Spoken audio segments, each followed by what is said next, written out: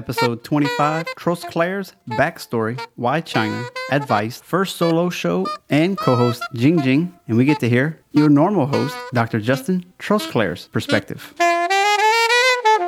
For doctors who want a thriving practice and abundant home life, listen as your host, Dr. Justin Trosclair, goes behind the curtain and interviews doctors and guests about real-world triumph, struggles, practical tips, and entertainment on this episode of A Doctor's Perspective.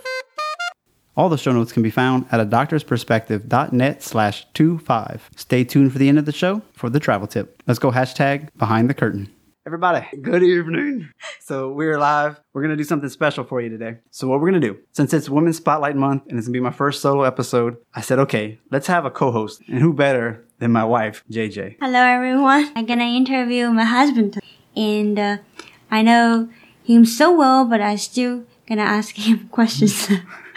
It's kind of weird, but it's going to be fun. Yeah. So we're excited. We've never done that. We're doing this live on Facebook. And then, of course, we'll have outtakes and behind the scenes of obviously why we're doing it right now. And then there'll be times where I'll probably be like, hey, JJ, ask this question. And then so she'll ask and then I'll do it. Don't laugh at me. And what we'll end up doing is editing it for the real episode 25, coming out in about 2 weeks. So. And also, please forgive me about my pronunciation. I kind of have like a Asian accent. Plus, I'm in China. I still talk. Justin is the only person I'm speaking English with.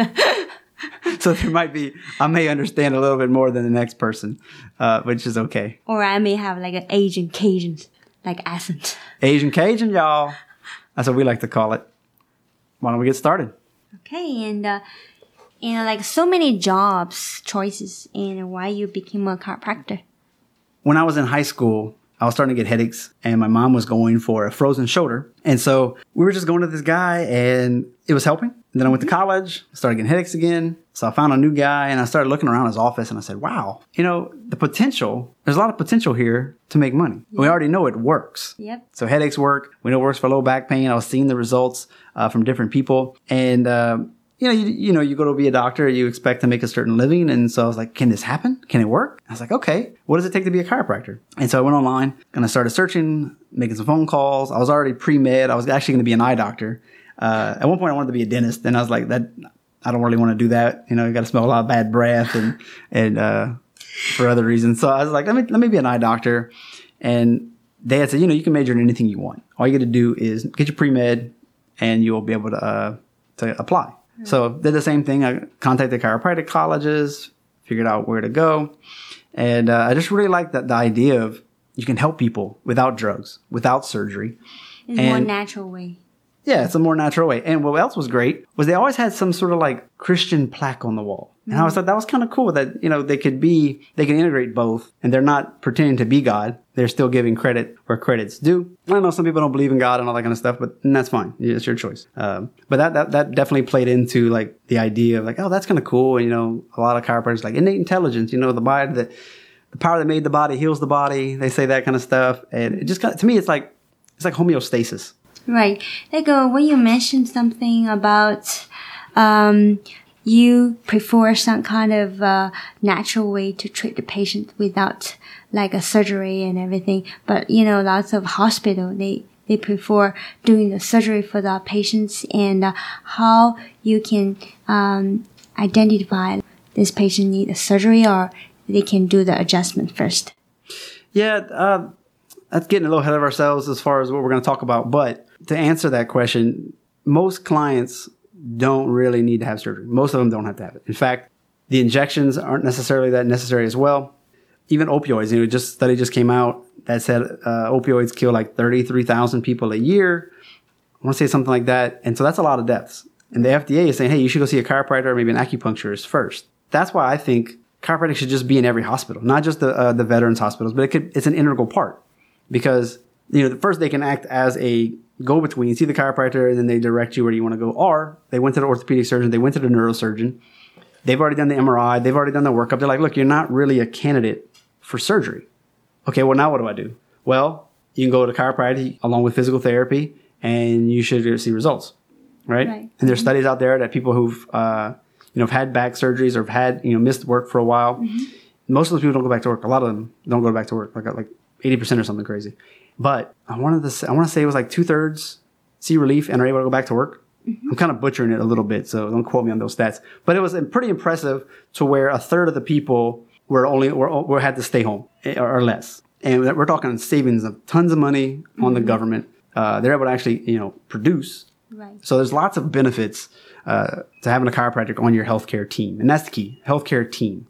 Because there's always a time for surgery. You don't get better. You're not getting better. Things get worse. You have, say, rapid paralysis or something like that, where, maybe that's a better choice. You need to go see that specialist before coming to see us. But we can see those things. We do tests. We do orthopedic tests. We do neurologic tests. We might take an x-ray. And we're going to find out what is going on. Right. So we're not just adjusting blindly, and we're taught to adjust correctly. So it's not so hard. There's instruments, which is, I'm double certified in that. I like those a lot. So for those people that are nervous about getting adjusted, you can just click them. Right. And the research is there to show that it actually does the exact same thing.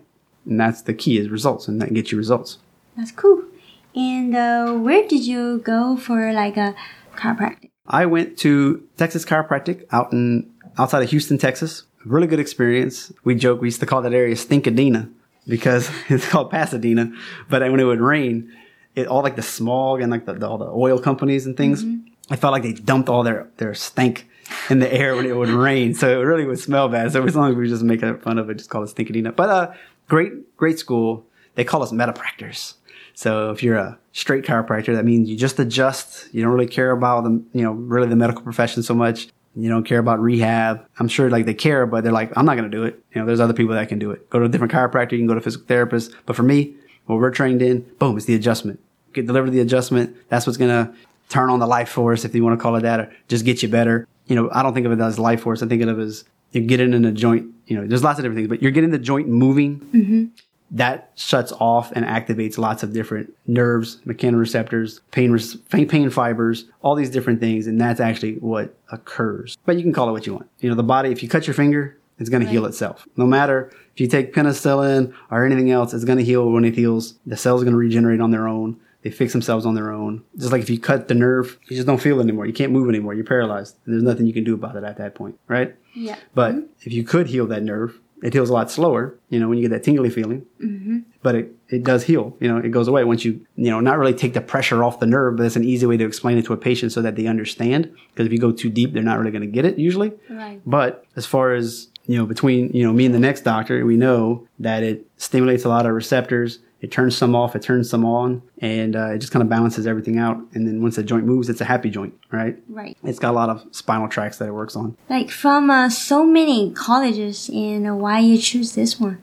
Oh, partly because it was a metapractor. So that was I kind of lost my train of thought on that one. I went on a tangent. We care about the rehab. We care about the diagnosis and all those types of things. So that way, when you leave school, and it's nationwide. In every chiropractic college, if you're a chiropractor, you've had to pass boards with all these types of things on it.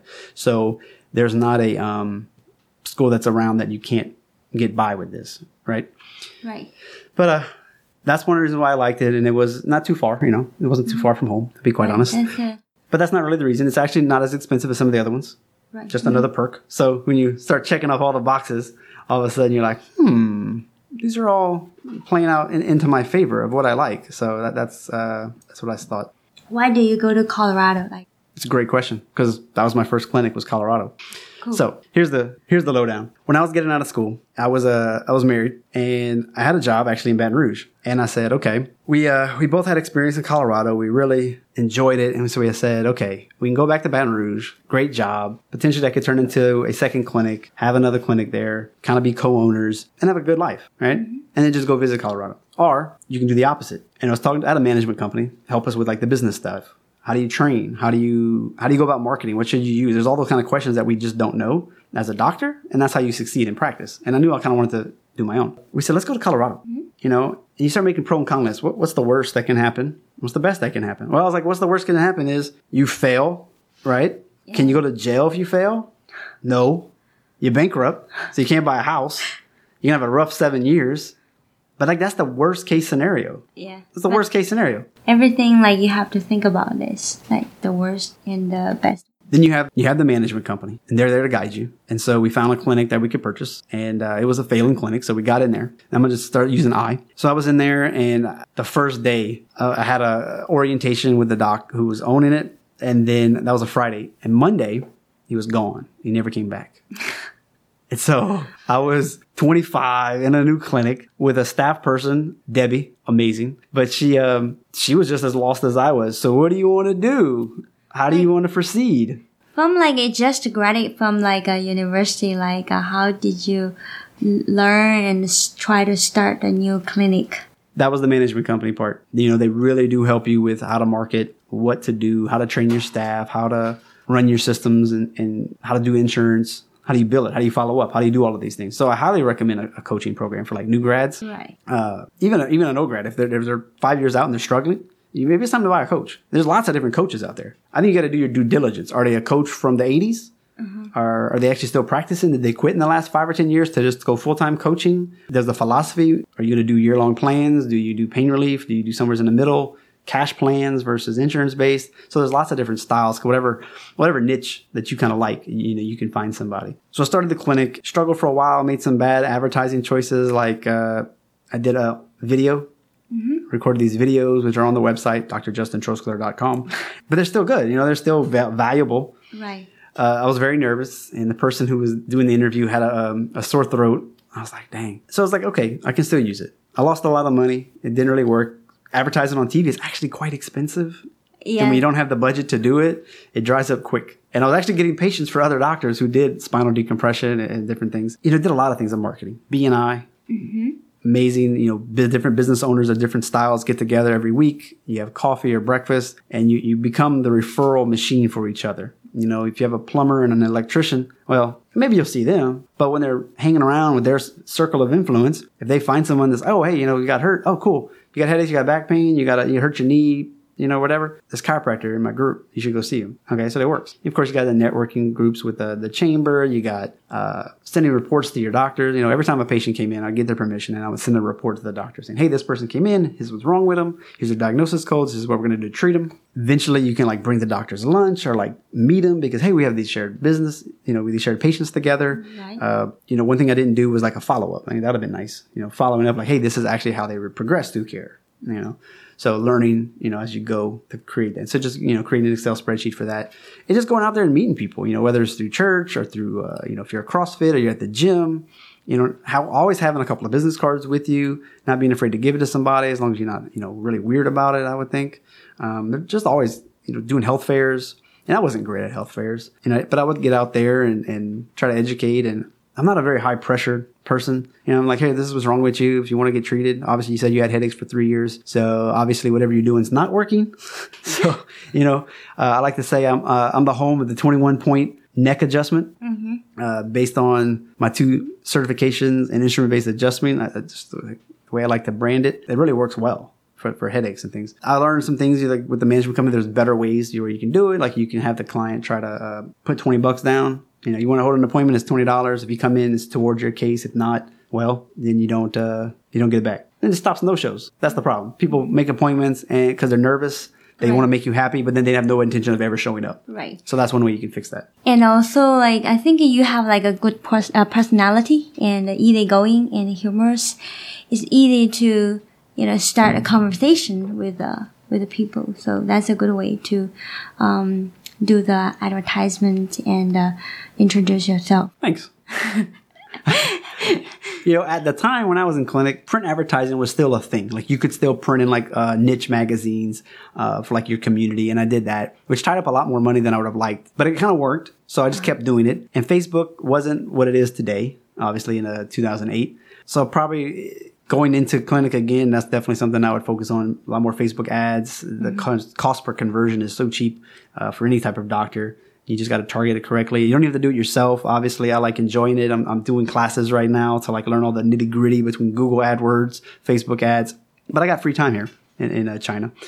But you got so many people out there that will do it for you, and you don't have to spend a ton of money if you do your due diligence. It shouldn't cost you $1,000 a month for somebody to run these ads, right? So that's what I would think. When you work in your own clinic, right, and how you can convince the patients to get on your schedule, like, or package. Like right now, like most of the patients, they want to get better very soon, fast. So sometimes it's hard for them to commit to like maybe 2 weeks treatment plan or a month, even 2 months, depends on their situation. Like how you convince the patients understand the situation and also join the package or. Well, we would more say educate, right? That's where some of these management companies can help you if you don't really know how to explain what you do and like how do you quote justify 10 visits or 5 visits or even 20 visits or whatever.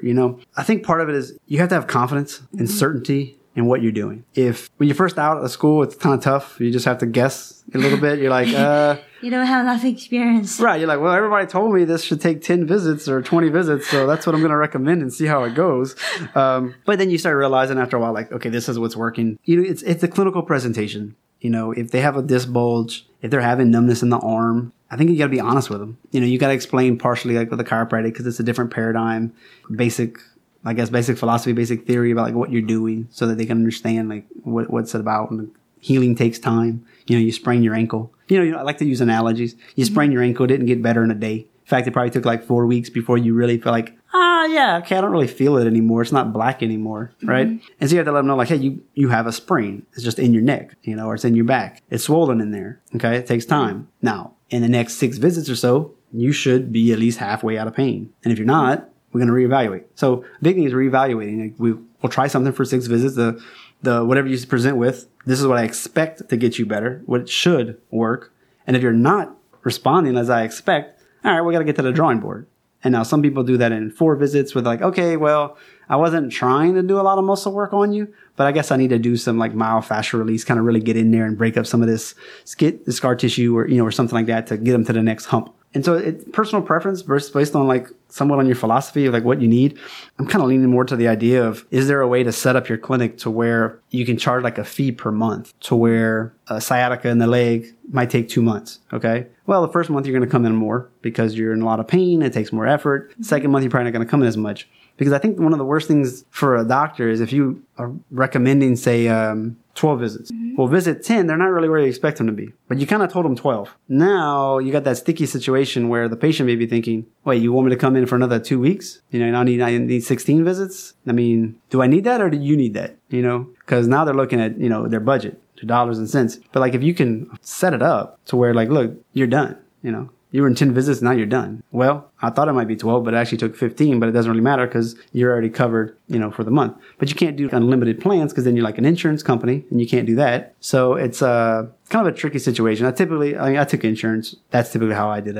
You need visits. I give them a range, probably take between 10 and 15 visits, explaining what's wrong with them, and then taking them through the stages of care. Like we're going to do pain relief, then we're going to do some rehab. Rehab been taking a while. If you've ever been to physical therapy, it takes time to get things done, but teaching them home exercises and things like that so that they can respond quicker, right? And that way they can take care of themselves. So when they're done in my office, whether they get pain-free at 6 visits and decide that's all they want and they leave, or they sort of try to get some little more correction and learn these exercises better, either way, down the road, I want them to be able to do that themselves so that they can actually experience like, if I do the exercises, I don't have these issues. Now, granted, you're going to lift up something, you're going to sit too long at a desk, you're going to start having those same issues kind of going to pop up. You just come back in, called maintenance or preventative care, or you might be once a month, every 3 or 4 months, you may decide like, oh, I kind of feel goofy again.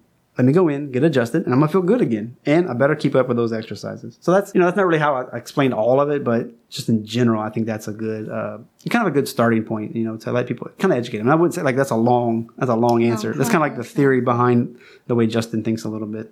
For those doctors who are struggling or just starting out, what are practical steps to get where you are today in your business?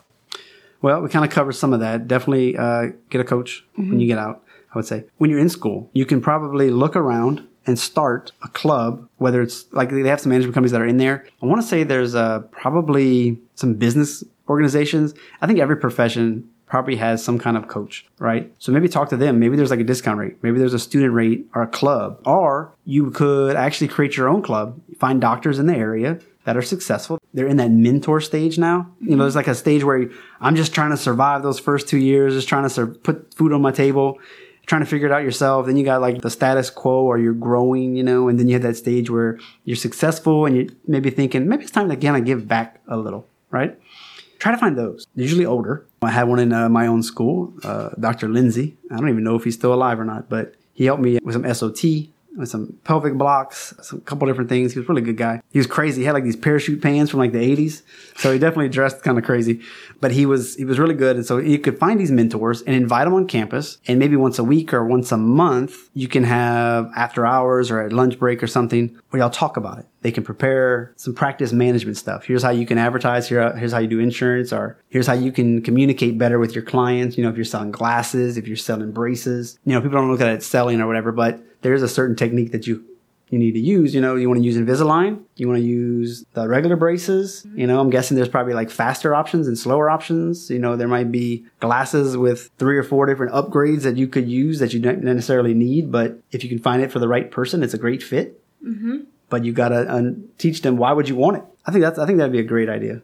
Do that while you're in school, because you're already paying for your education. Get this type of education. That way, when you get out of school, you can just hit the ground running already. Other one would be, and I didn't think of this one, Facebook, Instagram, Twitter. I don't know, not about Twitter, but those other two. If you know you're going to move somewhere, start following those people. Get involved with their social media. Get a following before you go. That way, when you're there, all of a sudden it's, we're starting construction. We're building out. Hey guys, grand opening. And when you go, boom, you're flooded with clients, right? Smart. I mean, that's what I hope to do. That's what I would suggest. All right. Thank you. You were working in Colorado before, and what made you change coming to China? Okay. Well, here's kind of the story. I got divorced. I was in Colorado, got divorced. We don't have to go into it really, but when you kind of are making it, but kind of struggling, and you got all these other kind of things, there's always these stresses in life, right? A lot of lessons that I learned during that process of going through a divorce, having a clinic, and then being single again, right? It's not easy. And you really got to do, I think there's 2 things you can do. You can either dig deep into your soul and try to figure it out, or bury your head in the sand and just keep doing what you're doing. And so I did a lot of counseling, and I thought that was good. I wanted to explore myself, read a lot of books, and then talk to somebody about it. And that was really beneficial. I don't really feel like there's a stigma. Now there is a stigma out there, but I don't really care. Like, I think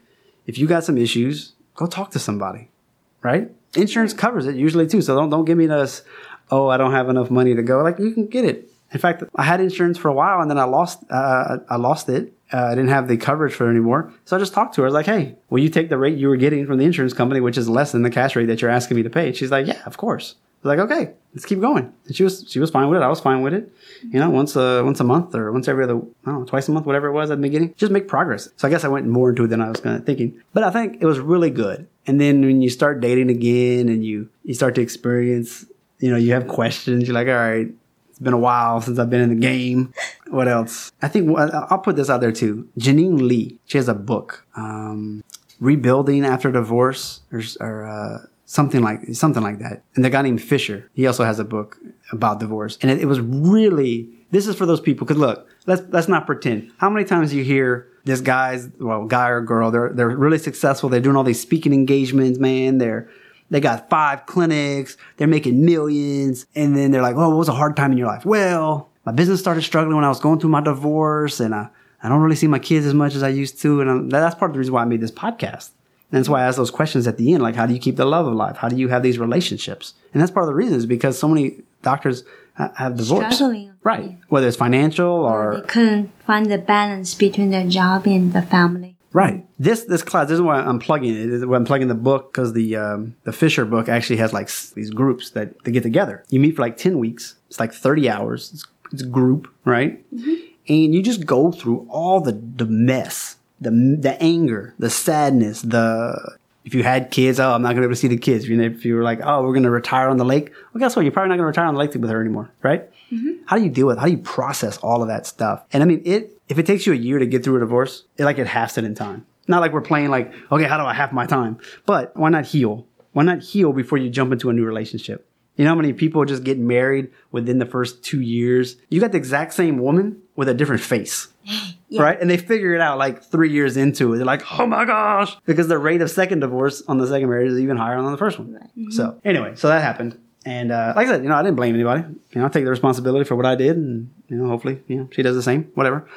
But so I stayed in Colorado for a while, and my family's not from Colorado; they're still in Louisiana. Started feeling sad, kind of like, oh, maybe I should, move back home or be closer to family. So just kind of lost the drive to be in Colorado. It was hard, yeah. Like you were by yourself and struggling with the business. Yeah. Mm-hmm.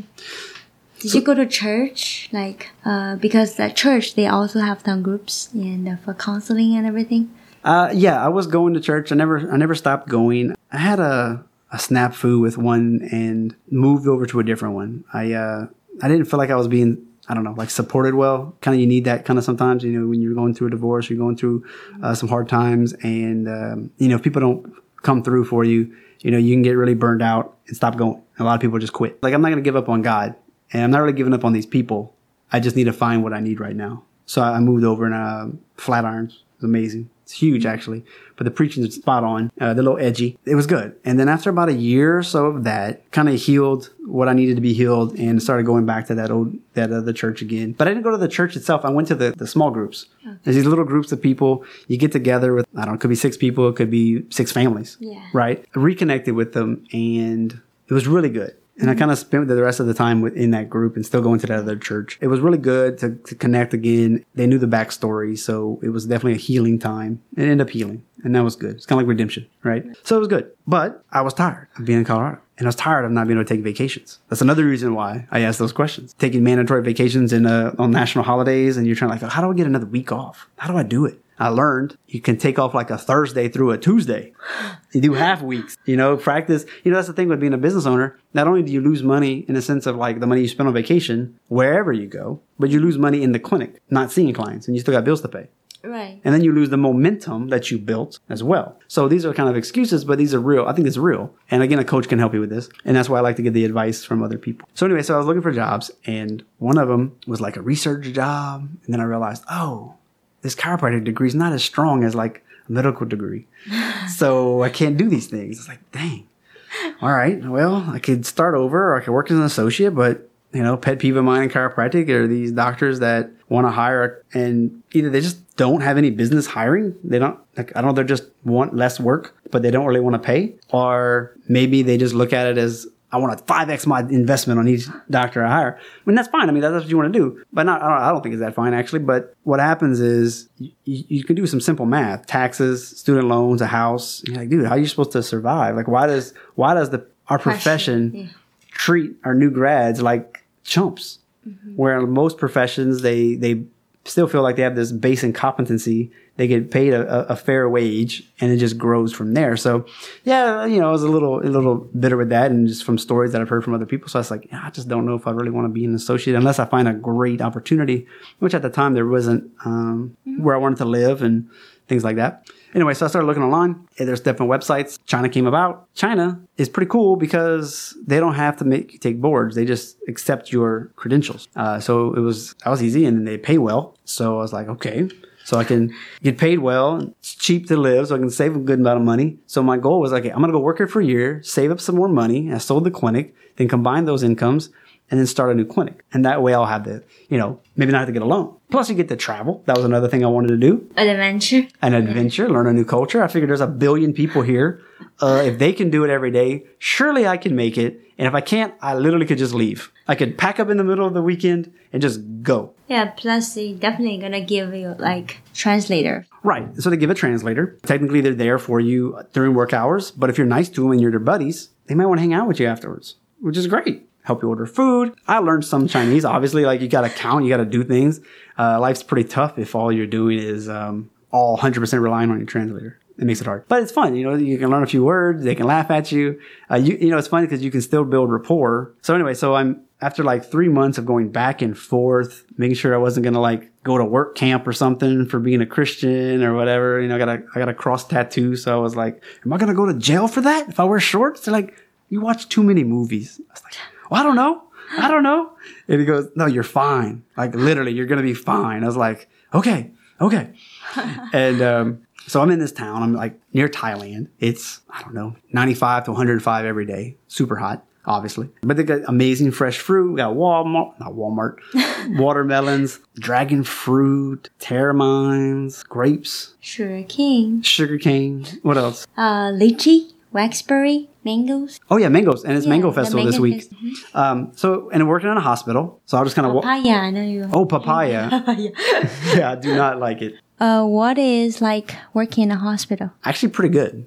Working in a hospital is nice. There's lots of, obviously, integrative care, working with medical doctors. Our little area also has the ER surgeon people. Not really ER, but minor surgeries. If you smash your finger, they sew it up. We do MRIs on everybody pretty much. We get x-rays, but a lot of times it's MRIs. So you get to start correlating. This presentation comes in, you're seeing this on the MRI, you're doing these treatments, boom, they get better. Okay, all right. You keep seeing that. And so you start to realize like, wow, chiropractic really works. And you see these crazy bulges, you see all these crazy things, and they're still getting better, and they're getting acupuncture. So it's integrative in a sense, like they're getting massage, they're getting acupuncture.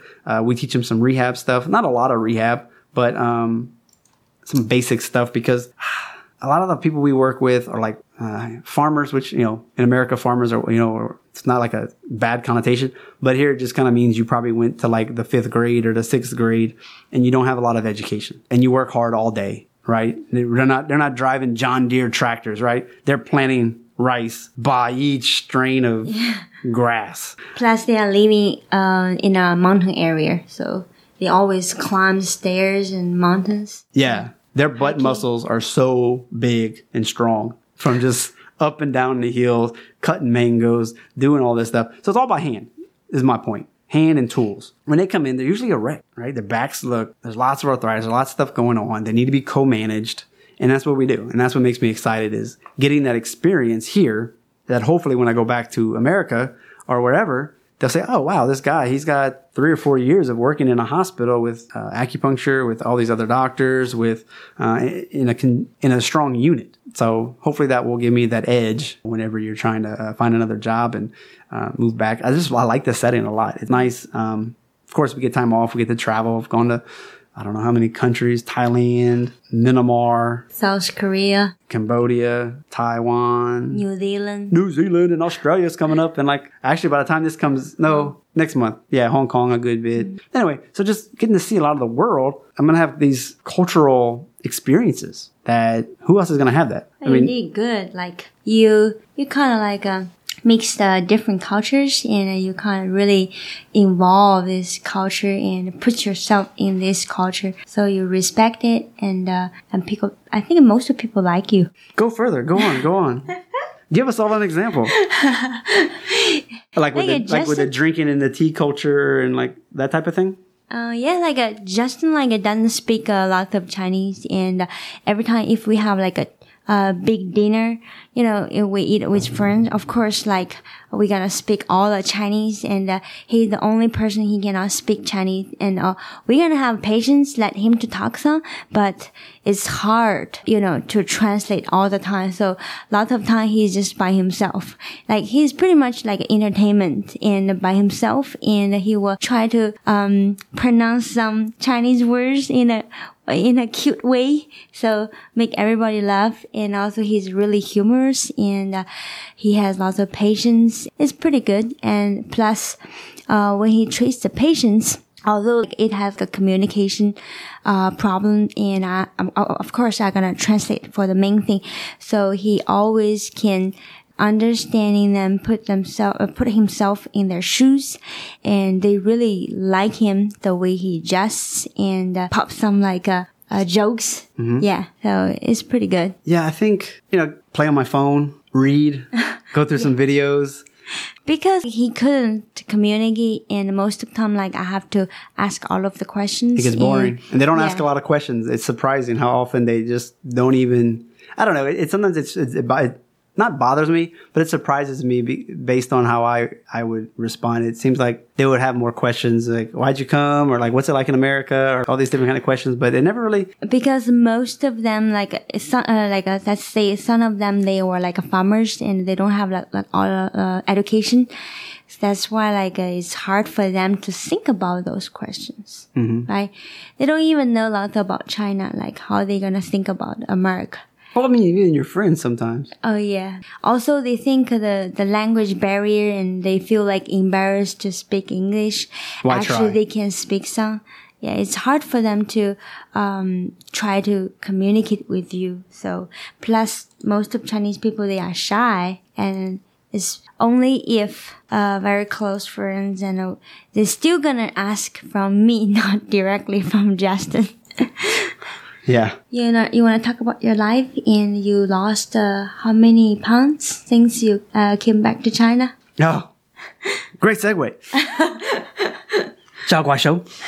Okay, we have a lot of free time at work, as you imagine. We're busy, but there's free time. So I choose to use it better than just surfing the internet all day. I wrote a book, Today's Choices, Tomorrow's Health. I really actually, I like it a lot. The first half is a lot about chiropractic and what's pain and what are, quote, subluxations and how do you maybe help self-care with headaches, with low back pain, throw in some core exercises, some different stretching ideas. Biggest thing I'm proud of, though, is the blueprints. It's the journey of exercise. You don't exercise, then you start exercising. And after 5 minutes, you're just exhausted and bored, typically, like at the gym on a treadmill. And just saying, hey, that's okay. All right. Maybe a week later, you can do 7 minutes.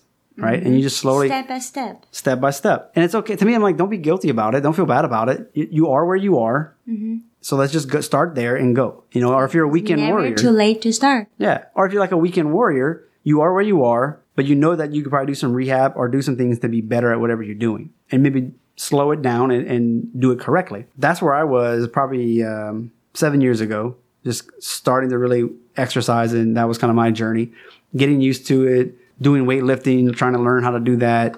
And then I gained a lot of weight when I sold my clinic. I did a 6-week around the country. I went and visit all my friends, stayed at their house for a few days, drove 8 hours the next day. So I just was like, I'm on vacation. It's time to eat. Yeah. So I ended up gaining like an extra 10 pounds that I didn't really need to gain and then move into China. I had this like security pouch with money in it, which apparently was enough money to cover me for a year, and I didn't know better. But anyway, the pants were tight. They got tighter. The big belly, that's where I keep all my weight. It was kind of uncomfortable. And I remember just going through like security and having to whop out the travel belt with all this cash. I was like, I sure hope that makes it through the x-ray processor.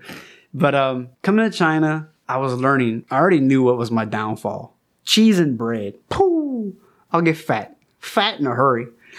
And because every time I go back home for like a month, I just eat like I want, and I'll gain like another, gain 10 pounds back, and then I'm like, all right, I got to get back into my routine. But the point is, I learned how to and what to do, and I put that into the book. And a lot of it do with Chinese is like portion control. And yeah, we eat rice too much.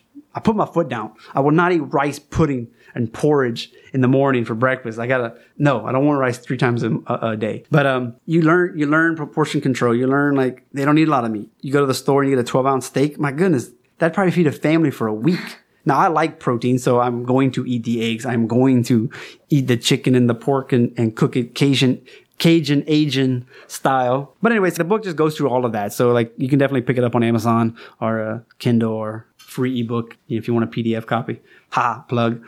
But like I said, I'm proud of it. It was a labor of love, and I've got you didn't ask, but like a no needle acupuncture book. Mm-hmm. I'm in a beta stage right now, trying to get people to use it. I'm impressed about he could even write like a Chinese acupuncture book. Like he really went through all of the charts about all of the needle points and how to find it, plus protocols. Yeah, protocols and functions and every details like you could think about it. Thanks. But yeah, so I created like 36 conditions, and I know people are afraid of acupuncture needles. They don't want the needle. They may not even have anybody nearby. So I'm in the process of finishing that up and then recording some videos. And then I'm a big fan of Russell Brunson's work. So I got a whole plan on how to market that book so that it is actually profitable. Helps out a lot more people. So I'm excited about that. That's kind of a secret if people make it this far into the interview. Yeah, because for most Americans, they're going to be scared to step by the needle. If they can buy those books, learn at home, and also use a special way they can do by themselves or their friends can do for them. It's going to be easy and it's cheaper too. Yeah, because that's the thing is it's kind of fun. You're learning it in the country that it was created in like 2,000-3,000 years ago. So you get to experience, like for them, I really couldn't write this book and sell it to Chinese people because it'd be like a weight loss book. I mean, I know the book that I wrote kind of has a weight loss component to it, obviously. Obviously, I'm drowning in a sea of weight loss books and paleo books and keto books and low carb books. There's so much stuff. That's kind of what it is here with like Chinese acupuncture and meridians and acupressure and herbs and all that kind of stuff. It's flooded. So I was trying to get her to translate it for me, and she's like, you realize it's probably not going to be a good idea. So many Chinese traditional like herb doctors, they know how to do the acupunctures, and it really works. Like, because we are working in this hospital, we see people getting better from stroke, and also especially for nerves, like problem, they get better. Nerve? Yeah, nerve. Oh, yeah. okay. You see from the guy from that selling the vegetables and the fruits, that guy, he's getting better from the acupuncture. Yeah. Yeah. Like but it's like anything. Some people get better, some people don't. According to your physical condition, and also according to where you get the acupoints. And like, how long have you had the issue? How long are you willing to come to care as well? Yeah, the earlier you have problem to get treated, the earlier you can get better. But if you wait so long, it's gonna be hard. Okay, how are you able to handle the life in China, like being lonely and not able to communicate with people? And how did you do? Luckily, obviously, you're there. You're my wife, and you're really great at translating. And I learned to have more patience and things like that. One thing I do have is WeChat, and my best friend's on there, and my parents are on there. Really, I'm able to communicate with them every day. We send voice messages. You can call. So me and him, we still talk, usually every day, right? And my parents, my mom, she is just kind of helps me to actually be here. She takes care of my American business, business that occurs in life. Your car insurance is due. She'll write a check for me. So really, I don't think I could do that, this job without them. So I think, to come here, you kind of have to have someone willing to help you in certain areas of life. And I think, I just can't, I can say thanks enough for them for doing that. And I make phone calls. I've got Magic Jack. And so I'm able to make phone calls to my buddies and my colleagues and just kind of have conversations with them. And they're really patient with sometimes the delay is kind of bad. And if that's the case, I can just call them through the computer or whatever. But it's just really nice that they value the friendship. That's how I get my English fix. Or, we travel to the bigger city and go the westerny area and kind of hang out with some people there. I kind of get my fix of English through watching TV, chatting with her. And sometimes we'll have like a foreigner randomly in town. And so I get all excited about taking them to coffee or whatever. So that's some of the basics of what I do and how I survive. And, each foreigner is different on how they deal with it, but a lot of it has to do with maintaining communication back home. What make you think you can date with a Chinese girl instead of American girl? And did you think about the language barrier and culture barrier, especially about two family? Actually, I moved back to America, and I was working in an awesome rehab chiropractic clinic. The manager there was like, "Hey, you doing online dating? Yeah." I was like, "Yeah." She's like, "You went to China? Yeah." "Yeah." "You like Chinese girls?" I was like, "Yeah." She's like, "Okay, I got a single one." I was like, "Okay, hook me up. Let's go. Whatever." That's another one and done date if it's not good. So we went to a coffee shop. She had just gone to the Yunnan, which is where I'm at, like the few months before. So it was a nice bonding experience. She's so cute. I had a bald head too, so I don't even look the same. And I was fatter. With a beard. And a beard. Her dad thought I was at that time, 45. The first time I sent my parents our picture, my dad like, no, you couldn't, you can't find someone even look older than me. No, he's only like 4 years older than me. It was ridiculous. Like, he didn't even change his mind until he finally met me, and he's like, "Oh, yeah, you do look like you're young 30s. Oh, okay." So it's like, all right, Dad. But yeah, so that I didn't have an issue. And I think, obviously being here for a year, learning the culture, like I know how to do the tea, I know how to do the drinking, I know how to do the respect and kind of the game of how to flatter in their culture, how to, and like you even know how to appreciate, different way to with friends. Yeah, appreciate the friends. Okay. Food, learn. Yeah, you learn how to cook Chinese food. Right. That was yeah. 2 times I, when you're first dating, I brought her these banana leaf wrapped rice and meat. Yeah. But you had to go, Asian Cajun on it. I made like a jambalaya, stuck that in some banana leaves. You got to wrap it up and then tie it together, and then you just steam it or boil it for a while, and the flavor melts into it. So I made a couple dozen of those, brought it to her work, got it all. Oh. Watch out. Wooed her. Because since I went to America, I never cooked those type of dish because it kind of takes a lot of time to prepare. You have to buy the banana leaves, and you have to try to mix different things to wrap inside. So I was impressed. But we had a lot of conversations. This is kind of the conversation if you want to have, if you're thinking interracial, if you're thinking international, you got to have these conversations about what's normal. There's assumptions that can be made, and obviously, assumptions will get you in trouble. And so having these questions about family, kids, school, can you ever come back to my country? Religion, include like religions. Mm-hmm. Also like how you can communicate with my parents, since my parents don't speak any English. It's like I can communicate with your parents, but. Yes, I am failing at that, by the way. So it's a little disappointing that I still can't speak it. But before our wedding, Justin wrote 4 pages of Chinese characters letter. It's a handwriting, literally he was just imitate, drawing different characters. Because I have a drawing talent. Yeah, my parents were kind of very touching. Yeah. He did good. And then I learned the vowels in Chinese. Mm-hmm. And so we had a very traditional Chinese wedding with the red and the red outfits. We had flashing lights and everything. It was like a EDM concert to begin with. And then it turned into a wedding with all the traditional stuff.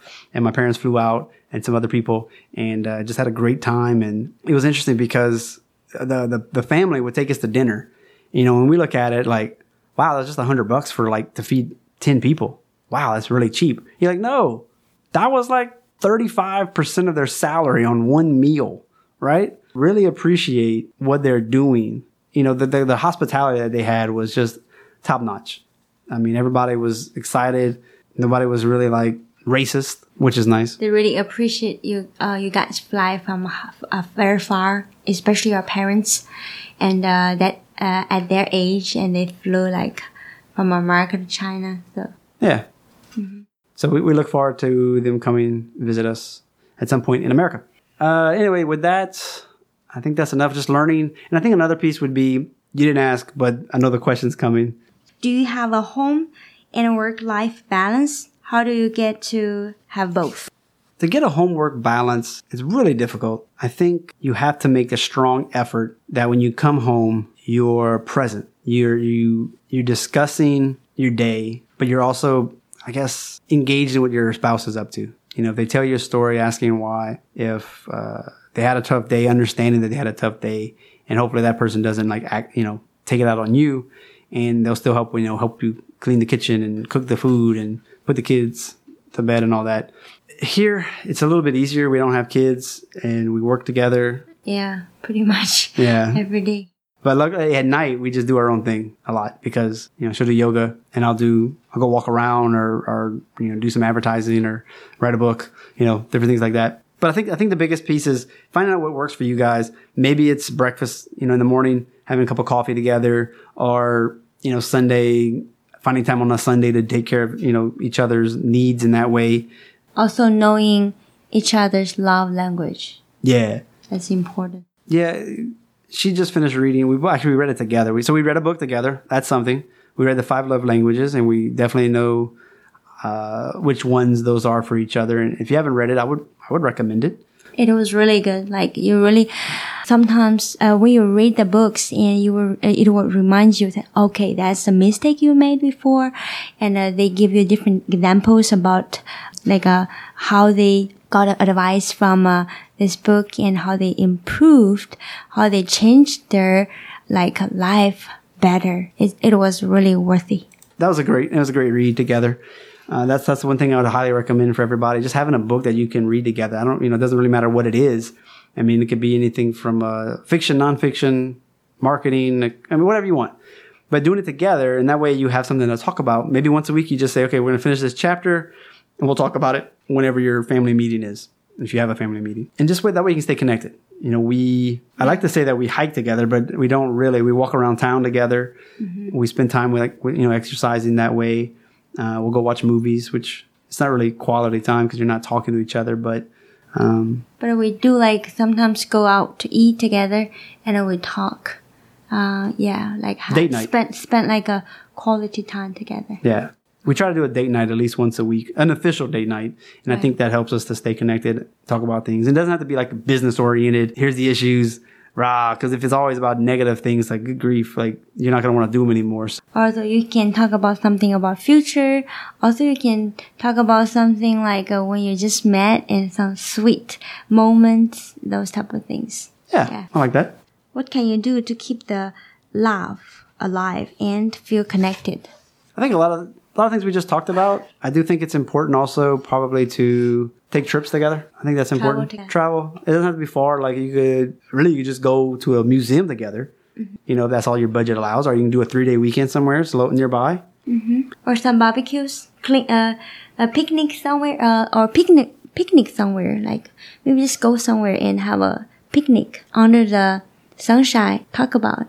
And I think too, maybe remember when you were dating, especially if you're like a college sweetheart or something. Did you like playing volleyball? Did you like going and watch football games? I mean, if you're in the South, you may not be able to afford to go see LSU, but you could probably go to the high school game, you know, especially Texas. Yeah, like try to do things together. And also, actually, like couples together, they just like kids together. Not to always be strict or always think, oh, we already done this so many times. But every time you do maybe the same thing, but you will have a different experience, different feeling. Okay, so do you have a morning or a lunch routine that grounds you or excites you for the rest of the day? I gotta be honest. I don't really do morning routines. The 2 routines that I have, I don't wake up in time. I'm always kind of running behind. I wish we could just work at like 9. That way I can just sleep in a little more, but I guess the world doesn't work the way I want it to sometimes. Haha. But kiss the wife, then boil some water for the coffee. I use an AeroPress, you know, so you got to plunge it down. It's kind of like a French press, except with all that nasty in the bottom. I don't like it. So I boil the water, you know, then you just get ready for your day. Make the coffee. Either she's making breakfast or I'll make breakfast and help out. We kind of do more of a tag team for lunch and dinner. Breakfast, she's a morning person. She'll go out and run 5 o'clock in the morning. And 3 miles. Or yoga 1 hour and fix some nice breakfast because I really enjoy eating breakfast and balance the breakfast and put different things and make it nice so we could like sit She'll down. cut like 4 different fruits.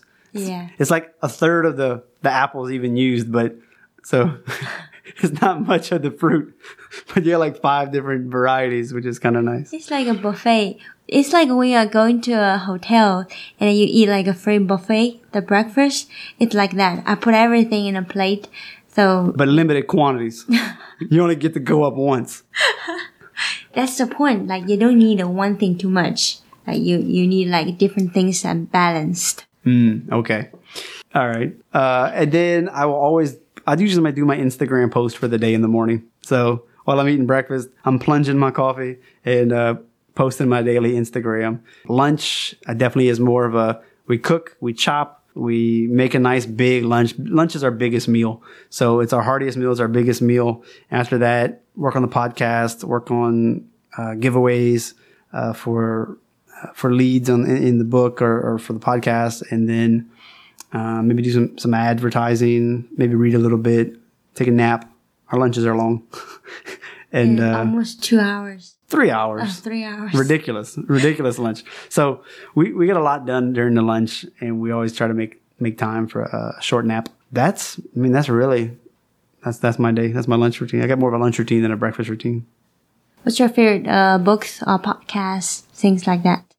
One of the books that really shaped me was called Strength Finder. The reason is because it gave you like a test, and then it had like 30 something qualities, and then it gives you like your top 5. And instead of focusing on your weaknesses, it says, hey, focus on your strengths. And we've already helped you figure out what your strengths are. So just develop those. And like so many books at the time when it came out were always like, what you're weak at, make it your best thing ever, put all your effort behind it. And I just like the idea of like, no, this is what you're good at. Focus on that because you can outsource everything else, whether it's online or you can hire somebody to do the things that you're not good at. So just focus on what you're great at, especially like if you're going to be a CEO.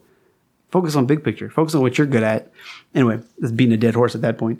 But I really like that book. I mentioned several books throughout. They'll be in the show notes at adoctorsperspective.net/25. So check that out. And as far as podcasts, boy, I listen to some chiropractic ones. I've got a couple of marketing ones, Noah Kagan. Tim Ferriss is a good one. Stuff You Should Know. Presidential is pretty fun if you like history. You get to learn about all the different presidents throughout the course of America. So that's been really educational. Didn't know a lot of these things. There's a few other ones. I got a big list, to be honest, and I cycle through. Like, just if I find an episode I like, I'll listen to it. But like I said, it ranges from marketing to random, not really into like current events, but just maximizing your productivity, all those types of things. It's been good. It's been real good. You can learn a lot. Like one of the podcasts I learned is how to actually podcast. So some of the tricks that I figured out was from listening to other people's, like Daniel J. Lewis. Like his podcast is really good if you want to learn how to be a podcaster. How about like phone apps? Phone apps, I do Instagram. I've got one called Blinkist. It's a book. It gives you a book a day, or you can pay and you can read as many books as you want. But they pretty much summarize every chapter. So you can go through a book in like 10 minutes. It's kind of cool. Snapseed, I really like that one for photo editing and kind of making memes. Which other one do I find myself reading? Pocket. If you got all these articles, whether you're scrolling through Twitter and Facebook, you're like, oh, I want to read this. Oh, I want to read that. And you're like, but I don't have time right now. Well, you just click it, boop, boop, boop, and it goes into this one app called Pocket, and you can use it later. And then I use Buffer to do a lot of my social media. That way you just schedule out. Like most of the time with the podcast, I'll do quotes from what they said, like maybe 4 or 5. And then I'll just go on Buffer and then schedule it out one day so that it comes out every day for the rest of the week. So there's a little bit of exposure for that person each week. All right. Sounds good. All righty. Any final remarks? Yeah, no more remarks for me. Ladies and gentlemen, I just want to say thank you so much for listening this long. I hope you got some good nuggets out of it. You got to experience me. You got to experience my wife. adoctorsperspective.net/25. As always, stay tuned for the travel tip at the end. You just got #behind the curtain with Dr. Justin Trosclair, the host. And thank you, JJ, for staying up late. Staying up late and for doing it Facebook Live. I know you were nervous. And I appreciate you so much. I do, especially when it's getting late and English is my second. I kind of have to think, and I will do better next time if I have the chance. All right. Y'all have a good night. If you head over to the website, the top right is all the social media flavors. Pick what you like. Friend us. Of course, active on Instagram and Facebook the most. And trying to do more live videos. Trying to keep everything fresh. The pictures of my travels are typically on both of those. Big Rush on Facebook. Slow Drip on Instagram, of course. If you want to leave a comment, definitely do that. It helps us to know how to improve the podcast so that you guys like it better. And of course, if you leave a review on iTunes or your Android app, that's very appreciative. If you want, screenshot it, boom, throw it up on Facebook, tag me, and I'll give you a shout out. Travel tip. I love to eat local food. And one of the ways that I do that is I ask my hotel concierge or the front desk, or honestly, if I'm walking around and find somebody local, be like, hey, where do you and your friends like to go after work? Especially if you're a place that has lots of variety. I'm okay with taking a cab or Uber or whatever to get to a place that they really like to go to, because that means it's more authentic to the area. And if a lot of people are going, that's where I want to be. I don't really want to be at the tourist spots, right? Give me some more genuine flavors. That's it for this week. We just went #behind the curtain, and this episode has come to an end. I hope you got the right dose for your optimal life. Please spread the word about this podcast by telling 2 friends, sharing on social media, and visit the show notes on adoctorsperspective.net to see all the references from today's guest. A sincere thank you in advance. You've been listening to Dr. Justin Trosclair, giving you A Doctor's Perspective.